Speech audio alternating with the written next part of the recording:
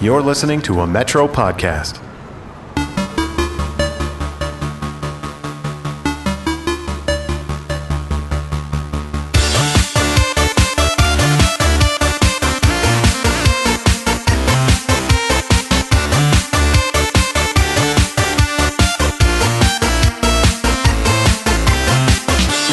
What is up, eSport fans, and welcome to Scrub League. I am, of course, your host, Colin McNeil. With me in the studio, as always, Kevin Hamilton. Howdy. Now, Samantha Eamon is away this week. Speaking of which, huge congratulations to her. We got the word that Scrub League's favorite Heroes of the Storm player and Riot Games adversary said yes to the big question.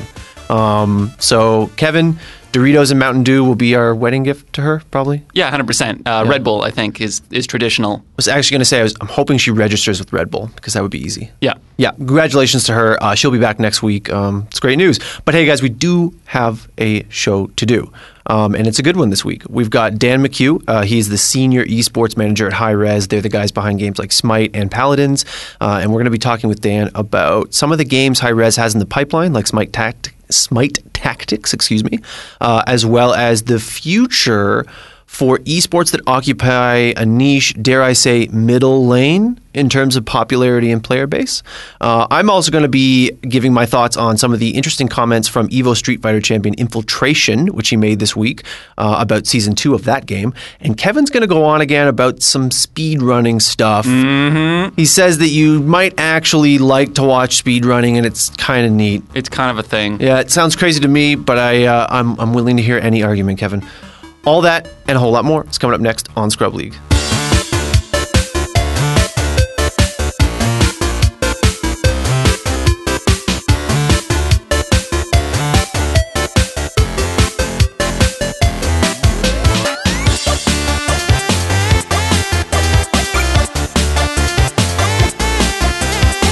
Welcome back to Scrub League, guys. As promised, we have Dan McHugh from Hi-Rez. He is the senior esports manager at that company. Dan, welcome to Scrub League. I am happy to be here. Oh, we're really happy to have you. We're fans of Hi-Rez here. I got addicted to Smite back when we had Adonis on the cast, like, what was that, 2 months ago or something, Kevin? Yeah, it's become a problem since then. That's good. That's what I like to hear. Yeah, it's a blast to play. Speaking of which, you guys had your Hi-Rez Expo, as of this recording, this past weekend. How did that go for you guys? It was amazing. It was our biggest and best event that we've ever run as a company to date. And I think everyone around the company is still kind of soaking in how well it actually went. Damn, that's awesome. We don't need to get into like super finite details, but what made it the best ever? Well, for one thing, we had the addition of Paladins. Yeah, we had a big Paladins tournament at this event. Unlike the previous World Championships, it was just under the name Smite World Championship the past 2 years, and then now, since we have a few more titles that we've introduced, we're kind of branding it as a Hi-Rez event. And the Paladins tournament was awesome. There was an Oceania team that came from Australia. They placed in the top 4, which is pretty unheard of in Smite these days. But yeah, we were all very, very excited about how that turned out. Oh, fantastic. Now, speaking of the game Smite, which is sort of my connection to Hi-Rez, one thing that always, I find an interesting thing to think about when it comes to Hi-Rez and when it comes to Smite is you guys you've been around for a few years, talking about Smite specifically, as an esport, and you occupy this interesting niche. In the intro, I jokingly called it like a middle lane when it comes to esports. You guys aren't Riot, say. You're not Dota or anything like that. And yet you are successful. You have a very enthusiastic, dedicated, passionate player base. And you're on people's radar. Can you talk a little bit about that niche that you occupy? I'm not sure. I mean, I guess I can try. It's just, I feel because Hi-Rez as a company is smaller than some of the heavier hitters out there, like Dota, Valve, and Riot and that sort of thing, that we may feel some sort of obligation to stay connected to our communities a little bit more than the bigger guys do. And I think that brings a lot of why our fan base is so passionate about our game is because we're so passionate about them, and we're not afraid to show it either. If people can reach the devs, we're easy to access. If people are experiencing problems, we're very responsive as a company, to those sort of things. And I think that those sort of things that we do have a big impact on why we're so successful. Now, clearly, there's a lot to do about the community and about Hi-Rez as a company. But in terms of the game, I mean, certainly Colin has attached to it very strongly. It's done nothing but exacerbate his God complex. So, I mean, the big difference with Smite, in addition to sort of like the flavor of the gods and the pantheon and stuff, is that third-person perspective. And I think that maybe that makes it a lot easier to maybe play and get into as opposed to watch. But I'm wondering what sort of distinguishes Smite as a MOBA to view. Like, if you don't play the game and you would just watch it, what are the advantages that Smite has over some of its competitors? Well, I think our spectator mode is awesome because we're able to toggle between that kind of overhead view and the third person view. So we kind of can put viewers in this basically in the driver's seat of what the players are actually doing. I think that adds a lot of value to watching competitive Smite as a fan and maybe casual viewer. But yeah, I don't know what it is. I mean, we have a lot of all of our talent is very closely connected with the community. So, it's people are showing up for different reasons. They're either showing up because their favorite pros that they watch stream are playing, or maybe their favorite caster is on. It's I don't know how to pinpoint it. Well, that's fair enough. Kevin's talking about the viewership angle because he doesn't actually play Smite, but I don't want to go over too much about what I talked about with Adonis, repeat myself, but as a player, I feel like the advantages to Smite are many. One, it's very beginner friendly, and my God, most MOBAs are not. I mean, it is scary to go into Dota for the first time. It's beginner friendly. The God theming is so cool. Like, you get into that. You got the third person thing. And I've tried the other ones. Like I played Paragon and that kind of stuff, and they look beautiful. But I'm not a rocket scientist, so I couldn't quite figure out how to play those games properly. Yeah. And people sometimes talk about Heroes of the Storm as like, baby's first MOBA or whatever. Right. It's like, that's enough for me, all right? I don't need the item shop. I don't need like last hit kills and stuff like that. Like, it's not necessary. Yeah. And the other thing, Kevin, is I love the different I don't even know how to put this the different arenas you can play in Smite. Like, they have the Conquest mode, right, which is your standard 3 lanes, but Joust is where I live. Joust is where it's Joust. at. Man. Yes. I really appreciate the ability to look at like the first person view of the players when you're watching, because when we were looking at some Counter-Strike matches at Northern Arena, which is sort of where I had my crash course in Counter-Strike. Yeah. Watching from a first person's perspective and seeing not just sort of the result of their actions, but exactly like how fast and how quickly they're moving and how they're watching their cooldowns and stuff, I think would really help you improve as a player, just to watch it in that way. Yeah. Yeah.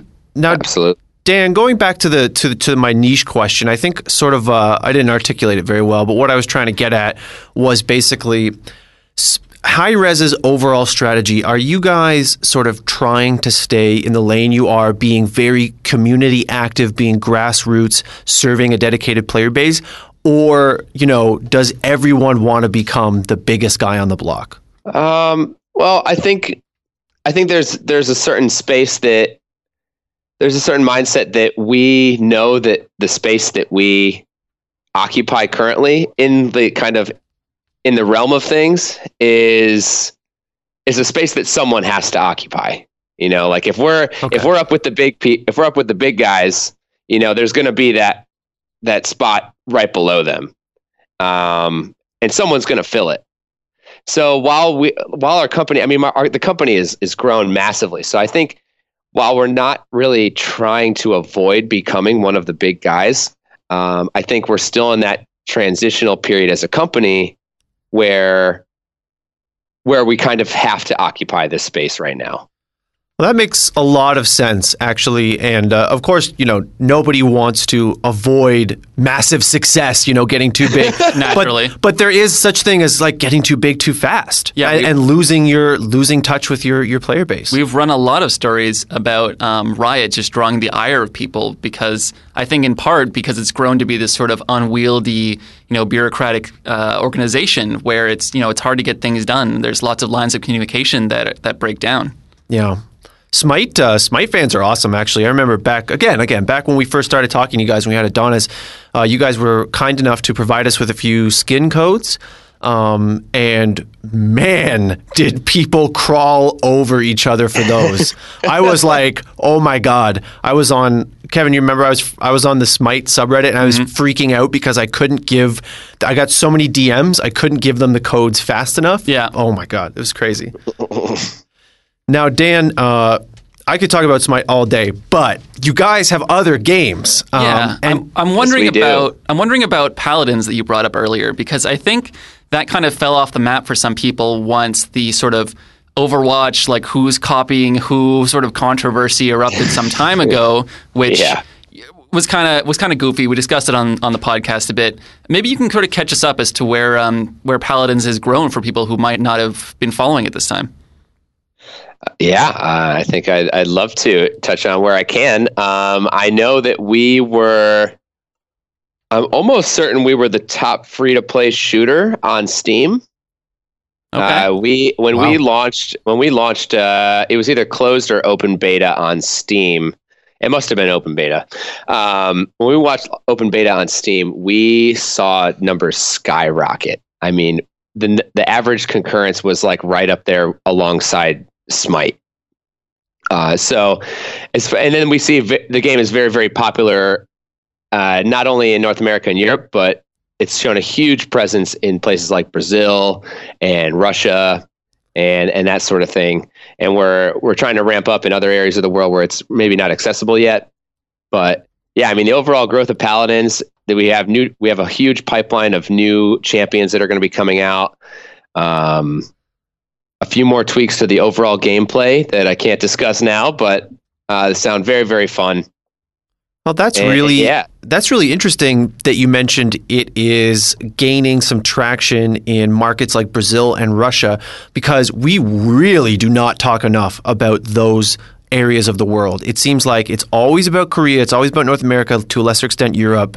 But esports is exploding in Brazil. And I know Russia recently, and by recently I mean like 4 or 5 months ago, recognized esports as an official state sport, something like that. Yeah, so I think visa purposes. For visa purposes, yeah. Those markets are huge. If you can get a foothold in them, you're probably sitting pretty. It's true. And I think that, these sort of online, like always online sort of games help get around a lot of the piracy concerns that keeps a lot of game companies from pushing in places like Brazil, where that can be quite rampant. I think it's, once you get out of the places where English is, the first or second language, there's esports is a really big scene that we don't acknowledge often enough. That's true. And speaking of high-res's pantheon, let me say, of games, there's one that's in the pipeline, Dan, Smite Tactics. Mm-hmm. Can you tell us a little bit about that? Actually, our own Kevin Hamilton is in the beta right now. I am indeed.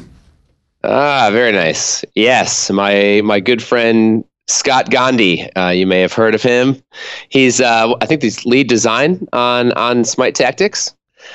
And yeah, I mean the game is super fun. I don't know too much about it because he hasn't come to me asking for an esports scene yet. But from all of the attention that it got over the weekend at HRX, I mean, we've heard nothing but positive things about the game. And it's cool to see a game having early success using the Smite IP. Yeah, I mean, that's really interesting, because I was going to ask whether there was any sort of esports aspirations for Smite Tactics or the other spin-off that was, I believe, revealed, which was Smite Rivals, which is kind of, some people would compare it to like a Clash of Clans sort of thing, or Clash Royale.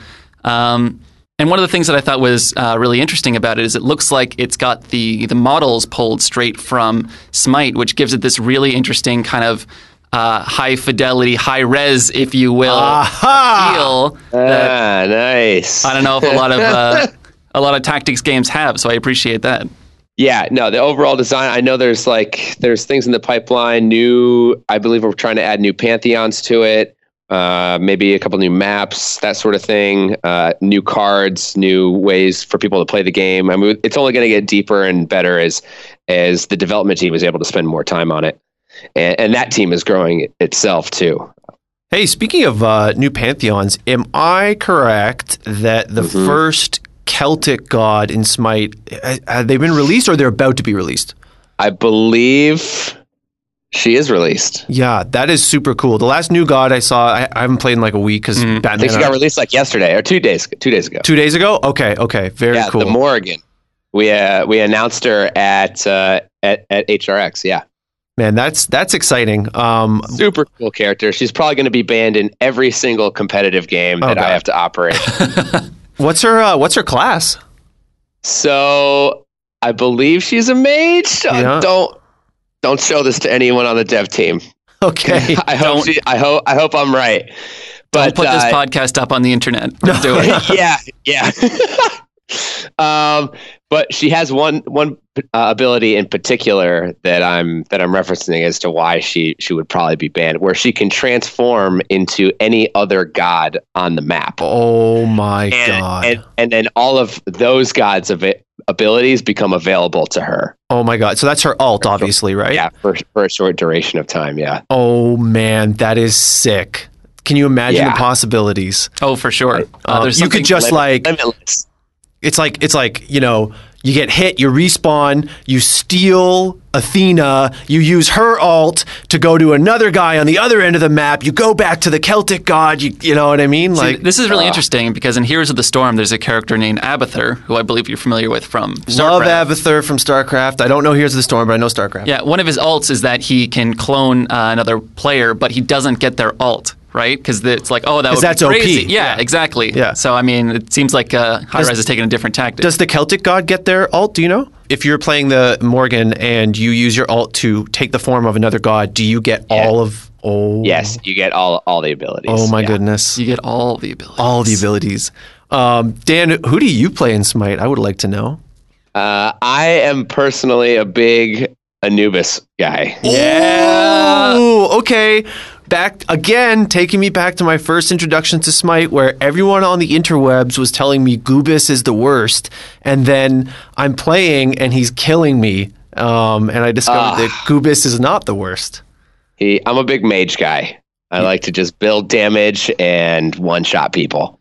Kevin, he's brutal. You have a freeze basically where you wrap a guy up in embalming stuff, because he's the god of embalmment, and then you just laser beam them, and it's so frustrating and scary. Yeah, see, one of the things I appreciate about Smite Tactics is that it gives some of these, let's call them lesser appreciated gods, a chance at redemption because all of a sudden they have entirely different stats, entirely different abilities. Yeah. So, okay. I mean, the game is very much in active development still, but who knows? Anubis might be meta before you know it. Now, speaking of, you mentioned art assets. I wanted to just say, Dan, that one of the things about Smite that I love a lot is the skins, the alternate skins. Obviously, it's not a unique thing to that game. It's, all these, but something about the skins in Smite is so much fun, and they're so different and so cool. Like I was telling Kevin I play Hercules sometimes, and about the, what's it called, like Big Slugger or something. Where Yeah, where he's a baseball player. Bat. Man, and I would kill to have the bodybuilding Hercules. That one is amazing too. Yeah, but, keep hustling for more skin codes. Yeah, Dan. So I'd kill to have that. Doing here. Yeah, my email, by the way, is that's okay. I'll stick with the baseball one for now. But a lot of fun. Love the voice packs, and I do like also the fact that every god has a different flavor. Some are serious, some are not. Kevin knows that when I first started playing Smite, I started with Ra because he was on my free rotation, right? And I'm going, this is the god, this is the Egyptian, king of the pantheon, god of the sun, and he's making all these puns, and I was like, this is weird and it feels wrong. But then there are gods who are super serious and are just all about blood and guts, and I like the range, let's say. Yeah. Yeah, it's good. I'm always finding new gods to get owned by. So Appreciate that. Man after my own heart there. Now, one thing I wonder about is you see Clash Royale sort of trying to take off into the esports realm in terms of mobile gaming, and I'm wondering if they haven't approached you about Smite Tactics yet. Are there any suggestions that maybe Smite Rivals could enter that space as well? it's possible. Yeah. Depending on, how popular the game becomes and, a need for a competitive scene, my doors are always open for our titles to become esports. Just bring them to me and I shall anoint them with the title of esports. It's my godly powers. So there's a lot going on at Hi-Rez right now. Dan, are you able to tell us sort of what's in the pipeline, generally speaking, for 2017? 2017. At least in terms of the esports, which is, of course, what this podcast. The esports. The esports. Well, for the esports, at least for Smite, we're going to be going back to a 3-split format. Last year, we did a 2-split format with DreamHack happening in the middle. Okay. This year, we're going to be switching back to more of a all-year-round sort of thing where there aren't really too many big breaks. The console scene is ramping up. I believe the budget for the overall scene has increased by like 18% or something like that. I forget the exact figure, but it's somewhere between like 12 and 25%. So more prizing, more LANs, more tournaments, more splits, more Smite. Good. I like that. Mm-hmm. So Smite is looking good for season 4. It'll be my first full year as senior esports manager for the scene. So I'm very, very excited for the train to get rolling on that. That's going to all start up a little bit towards the end of the month, this month here. And then for Paladins, we're going to be hosting, while things are still in open beta, we'll be running another tournament that feeds into a LAN. We're looking at maybe making that some sort of international LAN where we invite other regions besides North America and Europe out. And I haven't locked down the details on that, but it's looking good in that regard. So, yeah, I mean, esports is looking very, very good for us this year. Sounds like onward and upward for Hi-Rez Esports. Dan, if people listening to this podcast, aren't familiar with their games and now they're hyped to try them, where is the best place to watch Hi-Rez Esports and to play Hi-Rez Esports? So the best place to watch Hi-Rez Esports is twitch.tv/HiRezTV. Right on. That's where we broadcast all of the Smite Pro League, Smite Console League, that sort of thing. And for Paladins, that would be on twitch.tv/PaladinsGame. Right on. Shout out to my console players, by the way. No, Yes. yeah, okay, all right. PS4, hello. Nice. Very nice. Very nice. And as far as getting involved, if people want to keep an eye on twitter.com/SmitePro or esports.smitegame.com, we always have the latest updates and announcements on what tournaments are coming up, how to get involved, where you need to go, and everything, surrounding the details to get yourself a team and get going. Right on. Well, I'll tell you what, if my Odin gets good enough, maybe I'll just form a Smite team, the Scrub team. I would love that. The Scrub team, Yeah. which will remain in Scrub tier, where we belong. Forever, yeah. I would love that. Dan, thank you so much for making a little time for Scrub League. We really appreciate it. Loved having you on. Yeah, it's been a pleasure, guys. Well, Colin, were you smitten by our dear friend at Hi-Rez? Absolutely. What a nice guy Dan is. I hope we can have him on the podcast again. And I do wish all the best for Hi-Rez and their esports endeavors. As I said before, I'm addicted to Smite, man. I'm going to keep playing. I'm going to keep plugging away with Athena. I'm going to keep plugging away till you're the first of the gods in Smite. I will rule the Pantheon. You'll see. 2017 is my year, man. All right, guys. Coming up next, I'm going to chat a little bit about some pretty interesting comments that Infiltration had about Akuma and some other Season 2 Street Fighter V issues. Kevin's going to be talking about awesome games done quick, that's speed running, and if we get to it, Riot done messed up again. All that and more coming up next on Scrub League. Stay with us.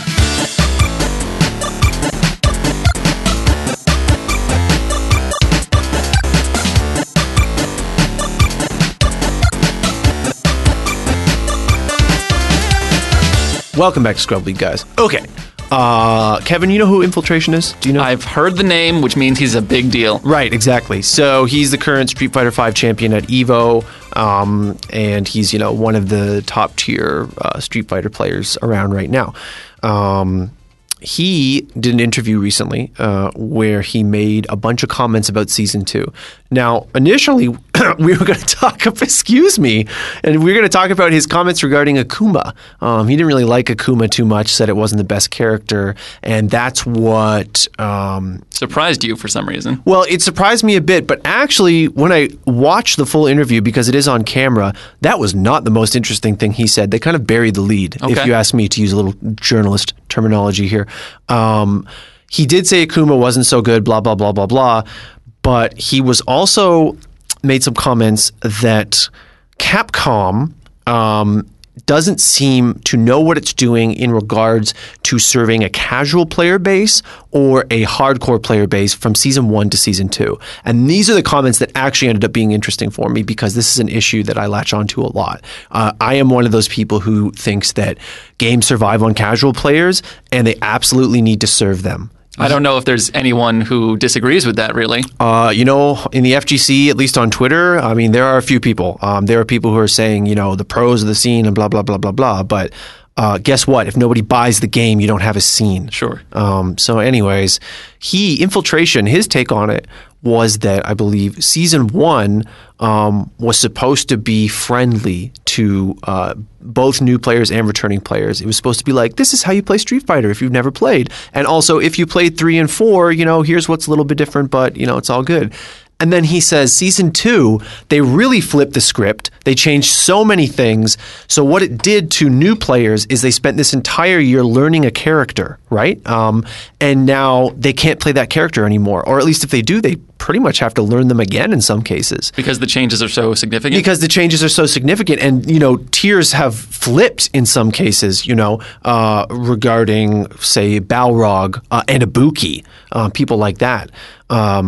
And so that is really disorienting in his view to new players. Sure. I'm not sure if that's something that's really unique to Street Fighter because, buffs and nerfs happen in all sorts of online games, and it can just take a character from, dominance straight to garbage tier, right? You're right. And I just feel like it shouldn't happen that way. Obviously, he's speaking on Street Fighter because that's his realm. That's, he's king of Street Fighter, sort of, well, maybe Duke, Knuckle Deuce King. Yeah, well, here's the thing when you have these sort of buffs and nerfs, right, is like from a player's perspective, sometimes you don't understand that there are like different motivations from the dev team for doing something. Like, for instance, in Heroes of the Storm, when they release a new character, it's almost always like busted, right? Because when you're introducing someone and he's at the new high price point and everything, you want to make sure that if it's going to be either, if you can't get the balance just right, and it's got to be either a little too bad or a little too good, you want it to be a little too good, right?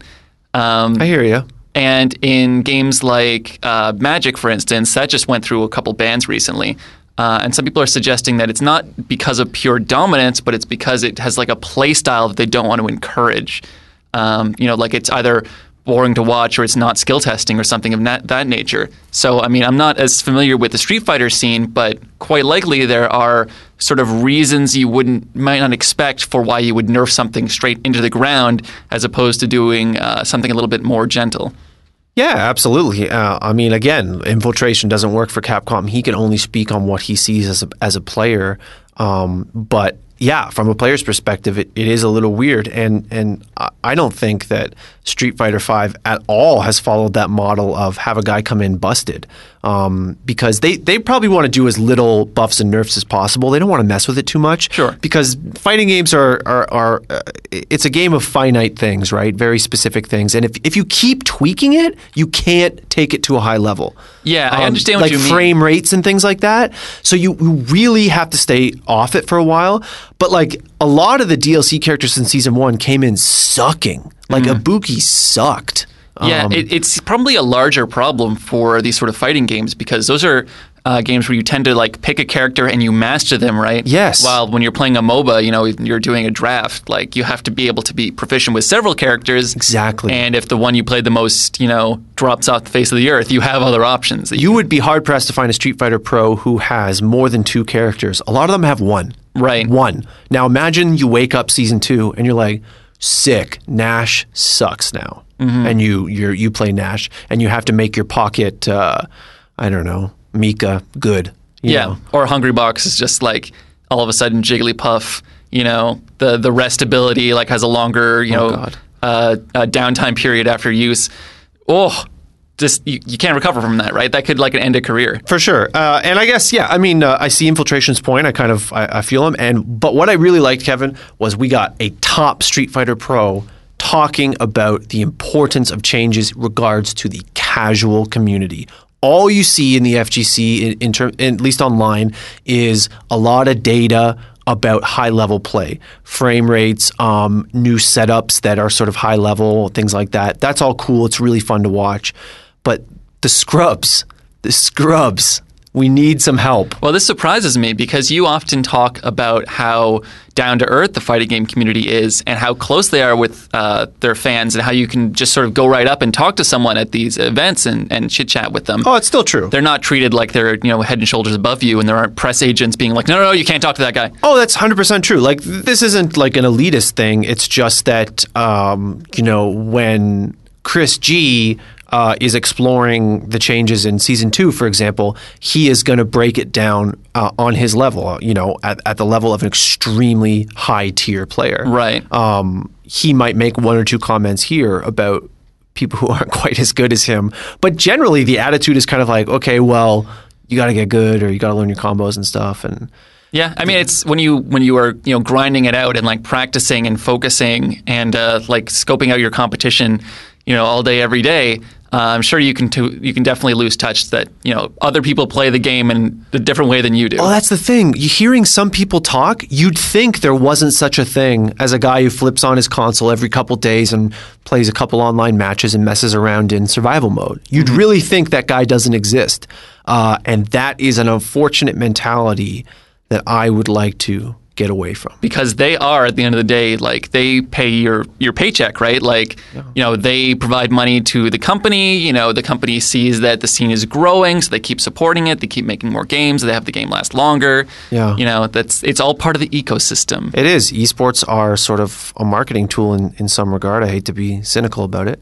But got to serve the casual fans as much as the hardcores. That's just what I'm saying. All right, well, props to Infiltration. Absolutely. Download complete. Kevin does not know what that reference is. I don't. After he won Evo, he had this super weird, meme-ified post interview where he goes, "Download complete," and everyone was like, "What, man? What?" I just gotta roll with it. I still don't know what it means, but it was awesome. You know what else is awesome? According to Kevin Hamilton, maybe no one else. No, Games Done Quick. Games Done Quick. Speed running in general. Yes. So this past Sunday, which was January the 8th, I was watching Awesome Games Done Quick, which, if you're not initiated, what is wrong with you? It's the top sort of speedrunning event of the year. It's a big charity event, so all the money that's being donated goes to charities, which is something that's really big in the speedrunning scene and something that a lot of people appreciate.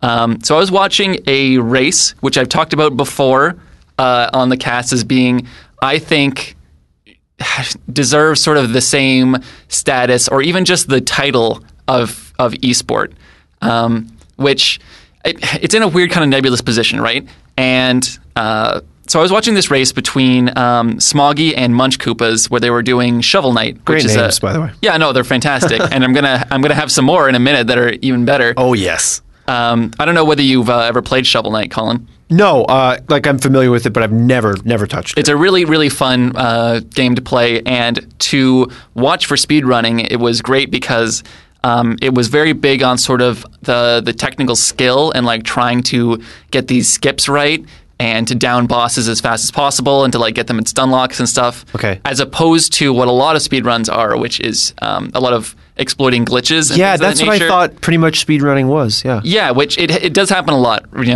Some people will do no glitch speed runs because there's different tiers. There's like any percentage. There's like 100% speed runs. There's no glitch Right. speed runs. There's different sort of tiers, which can be confusing as a viewer, I'm sure.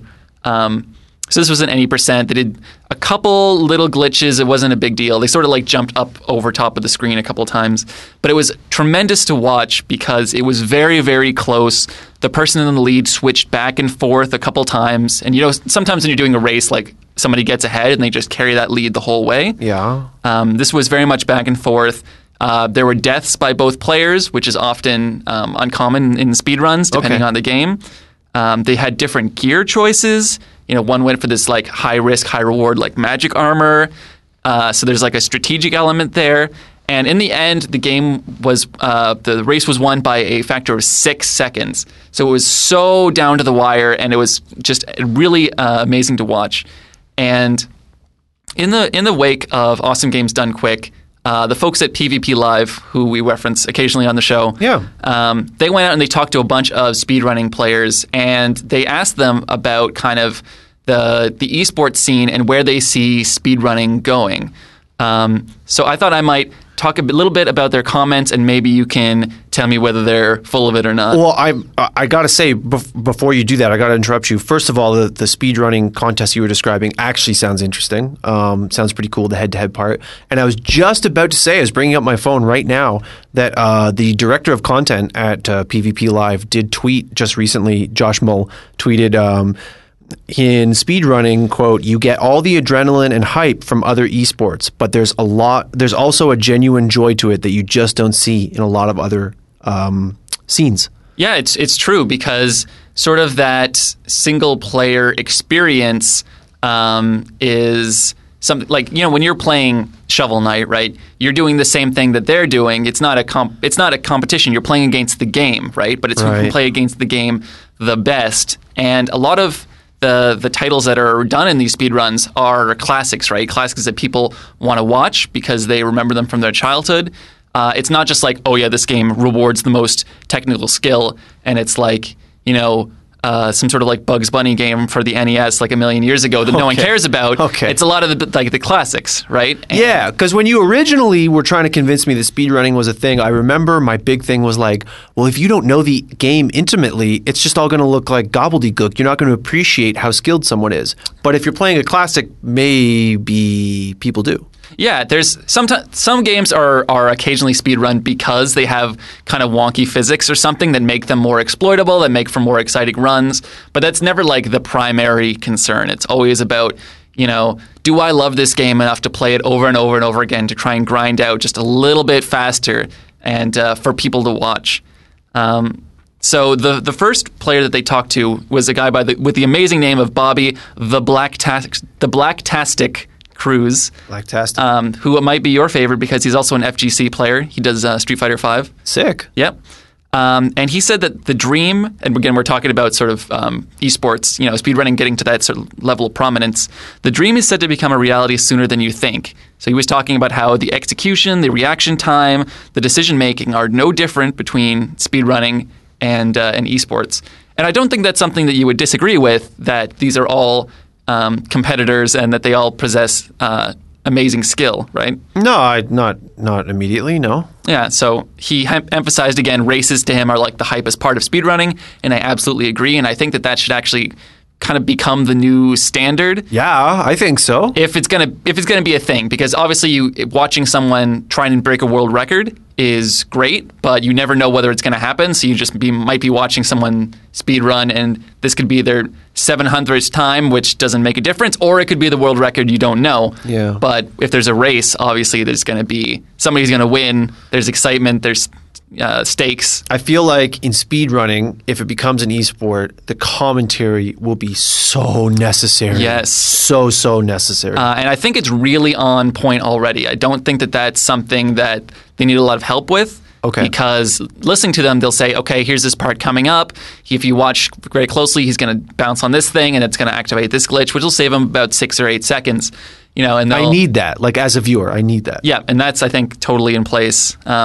So the I can't say it. Blacktastic? The Blacktastic, yes, was talking about you've got leaderboards, they just need to become rankings. You've got competitions, they need to become events. And there's so much untapped potential.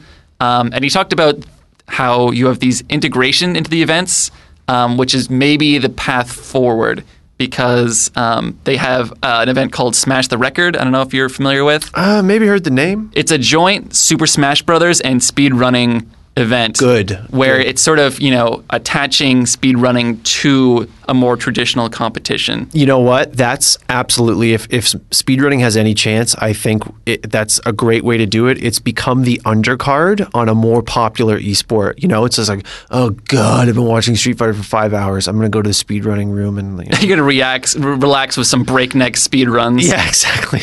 Yeah, so they also spoke to David Grand Pooh Bear Hunt, another great name. Yeah, that's a good name. Yeah, he was talking about speedrunning being more chill than esports and stuff like that, but he was saying that we don't do a good job of marketing our speedrun stars, making stars out of our great players. We don't have a great space for detailed stats.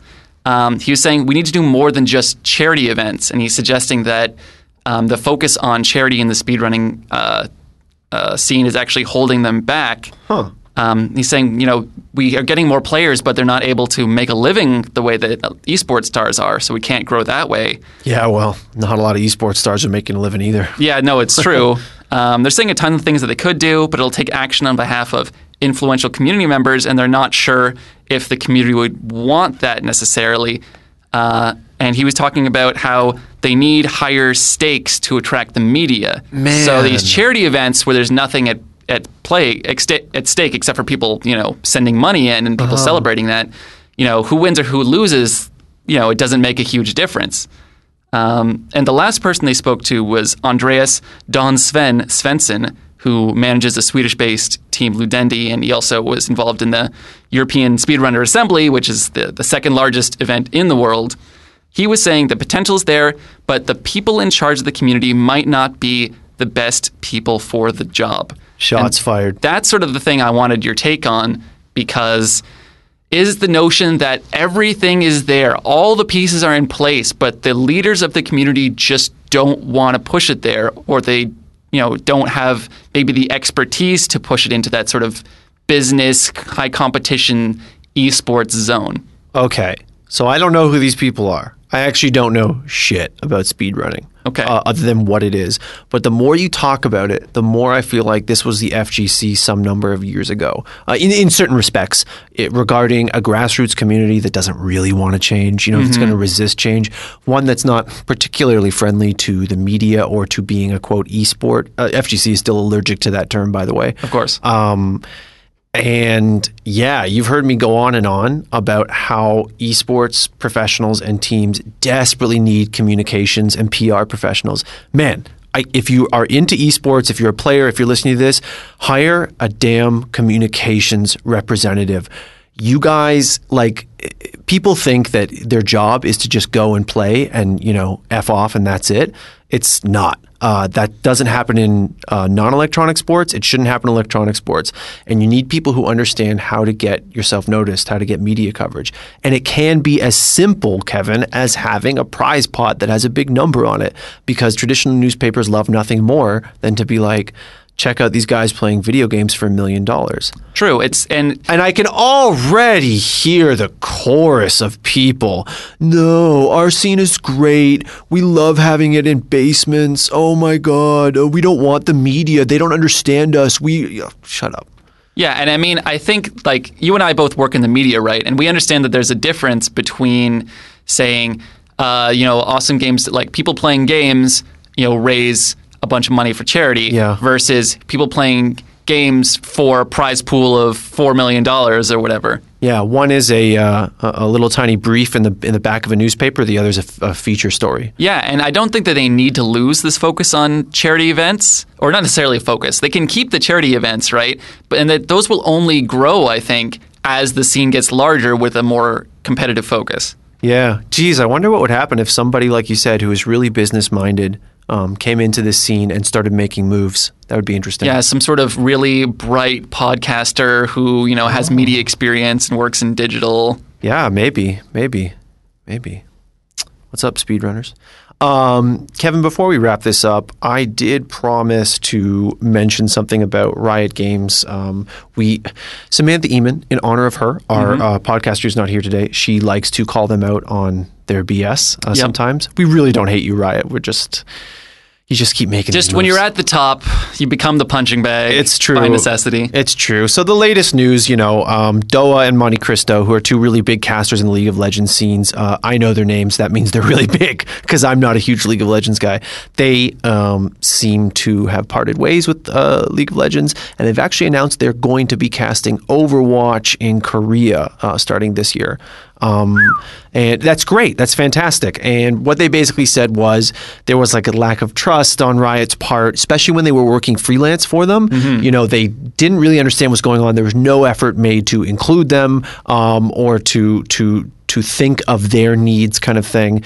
And Blizzard has already, in the fledgling days or months or whatever of their relationship, done that. It's not the first time we've seen this. I know there was another big caster a few months ago, forgive me for forgetting his name, who said that he made more money casting Overwatch for Blizzard in a couple weeks than he did for a month or 2 months at his permanent gig in Riot. Yeah, and I know, obviously money is always a really big concern, but I believe these casters, when they say that just sort of the lack of trust and probably disorganization, the lack of certainty that you know what you're going to be doing, that you're going to have the right people in place, you're going to have the right equipment, what they expect of you, and that things aren't changing on a dime, that's huge when you're working for a company that's moving as fast and growing as fast as Riot. Yeah, absolutely. I mean, they've got their shit together so much in other ways. You would think that they'd be more communicative with their employees, freelance or otherwise. You know who else is trying to get on the Blizzard train but is having less success is our old friends, the Professional Esports Association. PEA. The PEA, yes. We talked about them last week, having that flare-up with their Counter-Strike League. Nasty little flare-up. Got to get some ointment for that. Yep. So all their players decided to jump over to ESL instead.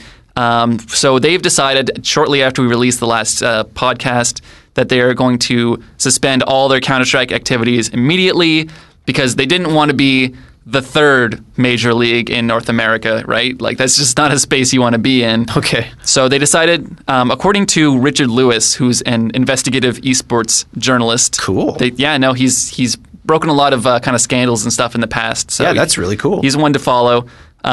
He has some verified but anonymous sources that said that the PEA was looking at Blizzard properties, that's Overwatch, Hearthstone, Heroes of the Storm, to open up a league there because they think it's less saturated and that they might be able to put their efforts there instead of Counter-Strike. And apparently Blizzard shut them down because they have their own plans, That doesn't surprise me because Blizzard this summer, I think, started pulling out all their Hearthstone from all these third-party tournaments because they wanted to do it all themselves. Blizzard's a control freak. Yeah, Activision Blizzard. Activision Blizzard. Very much likes to keep things in their own, their own wheelhouse, under their own control. They don't put their games on Steam or whatever. They have their own Battle.net.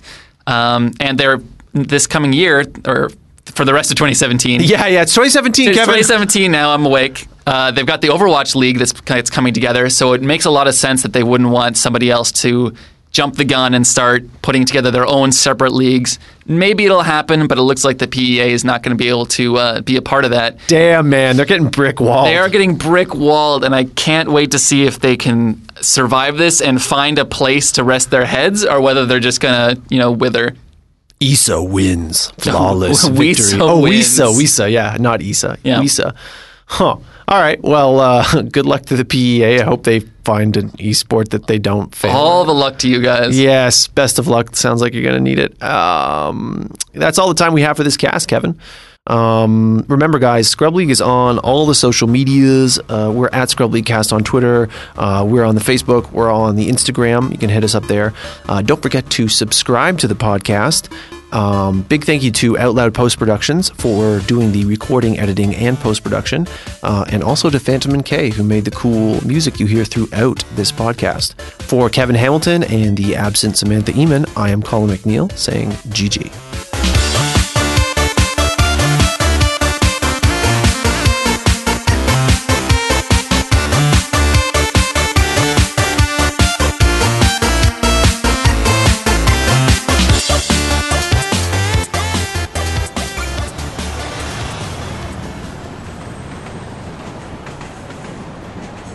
This has been a Metro podcast.